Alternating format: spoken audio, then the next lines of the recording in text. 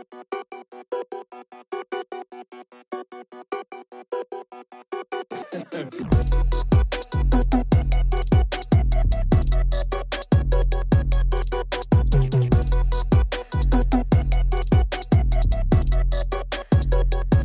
up? Welcome to the State of Our Workforce. Where are we now?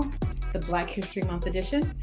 You can find us here each month on LinkedIn Live, where we take a deep dive into diverse, innovative, and effective workforce solutions that we're adopting at the National Fund to address local challenges across the country through our diverse and very talented collaborative network.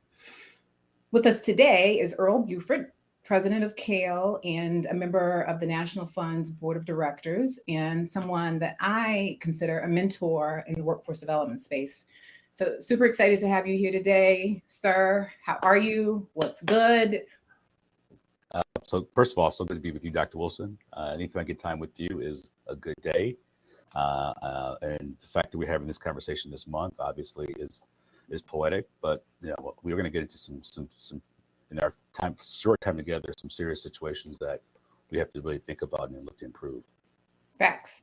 Okay, so let's get into it. So I dubbed this the Black History Month edition, and I want to frame our conversation by sharing some takeaways from articles that I've been reading, one in particular on the state of Black workforce in America. I don't think it comes as a surprise to you or me, but I'd love to get your reaction. And then if you could talk a little bit about how you're moving in space, what you're doing, how you're leading CAEL and operating in space to chip away at these things, these challenges, that would be great. So does that work for you? Yes?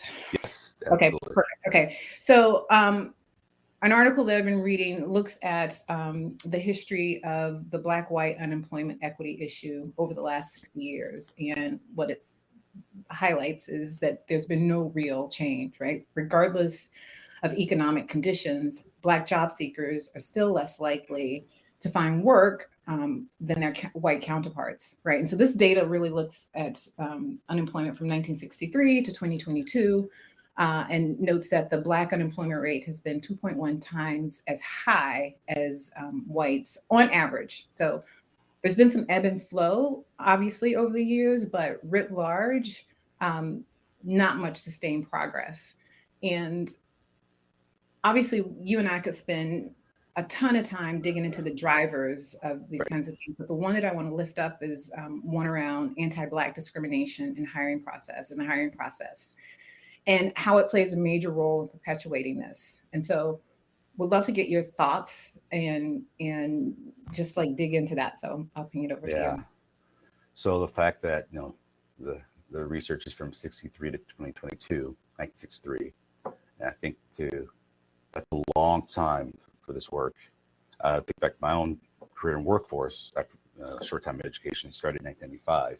So nearly 30 years into the work I've led or been a part of, and we're still having this conversation. I don't say that as a complaint. It's just like, okay, well, whatever we've done hasn't really worked. And we'll get into some things that we can talk about that could potentially help. But I'd also think about, as unemployment is one piece you brought up, but also, you know, labor market participation rate, and which is really rarely talked about in the field. And right now, the average is anywhere from 63 to 64% of a person involved in the economy. Well, for African Americans, this drops to 40% participation, and for African American men, it's high 30s, almost 40%. So that's another tremendous drop in participation. And you talked about anti-Black hiring. You know, there's some outright scenarios we've researched and talked about, and there's also the subtle.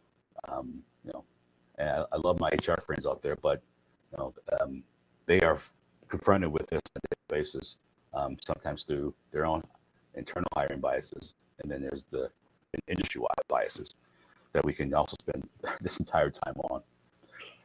We know it's there. So what are some things to do? I mean, there's so many hardworking folks in the field, but I'm going to talk about a couple of things that CAEL, and CAEL stands for Council for Adult and Experiential Learning, but that's too long to say, so we say CAEL. We're a membership organization, 4,000 members. We are really kind of a systems alignment consulting group, if you want to really hone in on it. And we'll come back to alignment is needed to combat some of this. Mm-hmm. So years ago, we created this thing we call 10 Principles, which is really a data-derived learning benchmark for adult learners has been our focus, with a focus on underserved populations, and Black and Brown, everything else that everyone else out there works on. Mm-hmm. We just revamped those 10 principles into a framework called the Allies Framework, which focuses on 5 primary themes: affordability for adult learners and workers, obviously career connections and relevance. How does degrees and credentials fit into, and how you deal with bias in hiring and the articulations between that. Academic empowerment. I mean, let's be honest, true middle class empowerment is getting degrees and moving forward.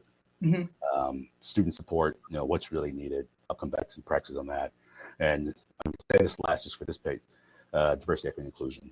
And that's really the centerpiece of our work. Our work is built about adult learners of color, adult learners of genders, things of that nature. Really hone in on that.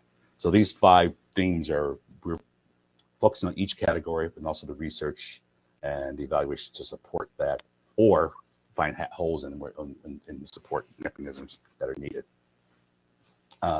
Embedded in that is a practice called credit for prior learning, used to be known as prior learning assessment. The reason I'm bringing this up because in this unemployment piece, do you need college? Your credentials more important, stackable. I don't like the debate because yes to all of it. Right. You need all of it to combat this. You may need a credential to get that first job, but you need another credential to get that second job. You need a degree to get the $100,000 job. Right. We keep going. So I don't like that debate because I want all of it. But one thing I do want to mention as a tactic in some of this is this whole credit for prior learning piece. And not just because that's our work, but I think it's an underutilized tool. It can be used in higher education, it can be used in workforce practicing. So with credit for prior learning as an inclusive process, we found that in higher education, degree attainment, 22% more students who are able to work at the university that uses credit for prior learning, which is the process for your work experience becoming credits. 22% will complete. Also, because you're focused, you're going to save anywhere from $2,000 to $10,000 in your college career. The other last thing I want to say on the average, because the fight that most academia says, well, it's gonna is we're gonna lose money in this process. Well, the researchers said 18% or higher will complete other college credits because they're focused on what they want. They're more likely to get minors. They're more likely to complete, get minors, continue their growth, go for other degrees. So I just wanted to mention that because only 10% of the universities in this country utilize it. So think about all this research, and we know folks need degrees because even job, otherwise we wouldn't have this debate. So right. I just want to use this as another a tool in closing the equity gap because it's hard to. We only have to have this debate anymore. I'm sorry. Go ahead. No, I mean, shout out to prior credits. I mean, that was also, that really got a big push back during the Obama administration through the TACT initiative. That was a key part of it. So I like the multi-pronged approach that you're talking about. And so that really pivots me to things that we're doing at the National Fund, what we're talking about. Last week, we had the benefit of being in conversation with Claire Minson, discussing an article that she wrote for LinkedIn, and I think Josh can probably pull that up, about the 10 things our field must do if we want to field as in workforce development, if we want to realize a racially equitable and just society. And so it talks about working at racism, working at all 4 levels of racism. So it's all the time, right? So it's the personal level, the interpersonal level, the institutional level, and the structural level, right? And so that is something that we've been talking about at the National Fund. And I see we could spend a ton of time on this, but that resonates with me when I listen to what you're saying and how you guys are thinking about the work at CAEL. Another piece that she talks about, we could dig into this a whole other space, right, is around the narrative change piece. But I want to ping to what we're doing at the National Fund and how we're moving this conversation along. And so one of the things that we really are leaning into is level setting on the state of workforce equity in Black America. And that's really looking at occupational segregation. We have some work that we're starting to lift up around that, and also disparities in unemployment, wealth, and more. And I just want to say, like, this is where data is really critical. And one of the things that we're doing at the National Fund is making that data available to our network. We have a workforce equity dashboard that identifies 9 indicators that we think are critical to workforce equity. And so our sites, our communities have access to this level of data. And we've done custom indicators, custom data for some of our sites that aren't really included in larger data sets. So that's one of the ways that we're working on it. But so, as I said, we could get into this on and on and on. Well, please know this, Dr. Wilson, that the National Fund's dashboard is framing our work and supporting our work. And so I just wanted to make sure that folks know that. And the reason I'm on the board is, one, I love the National Fund, but 2, I want to be closer to this work so that we can utilize these tools in the field the work that we're doing. Right. Fantastic. So as we shift to wrapping up our time here, I'd love to just ping to you and get your thoughts on 3 things that we should or should not be focused on as we move forward with regard to workforce equity. Since we have limited time, I think this whole alignment of, and folks are doing it, but if we want scale, we have to have, and equity in the middle of that scale, we have to align employers in the industry with higher education, with workforce practitioners. We cannot just think of one path or one job anymore. It's really I like to say a path to pathway model with equity as a center, as a centerpiece of that work. Because if one is doing it well, if industry is doing well, that's still not connected well to the credentialing piece. If workforce practitioners are really fighting, but they have nowhere to train their trained folks and go, it's not going to work. We have to have them take a triangle, if you want to call it that, but it has to be aligned ecosystem approach with equity as the centerpiece of that. Facts. And that's where HR, other things get into play. Okay. All right. So I'm getting the ping that we need to move on. So once again, I want to thank you, my brother. And to those of you out there in LinkedIn land, and in the words of Jay-Z, you could have been anywhere in the world, but you're here with me. And I appreciate that. Be easy, everybody.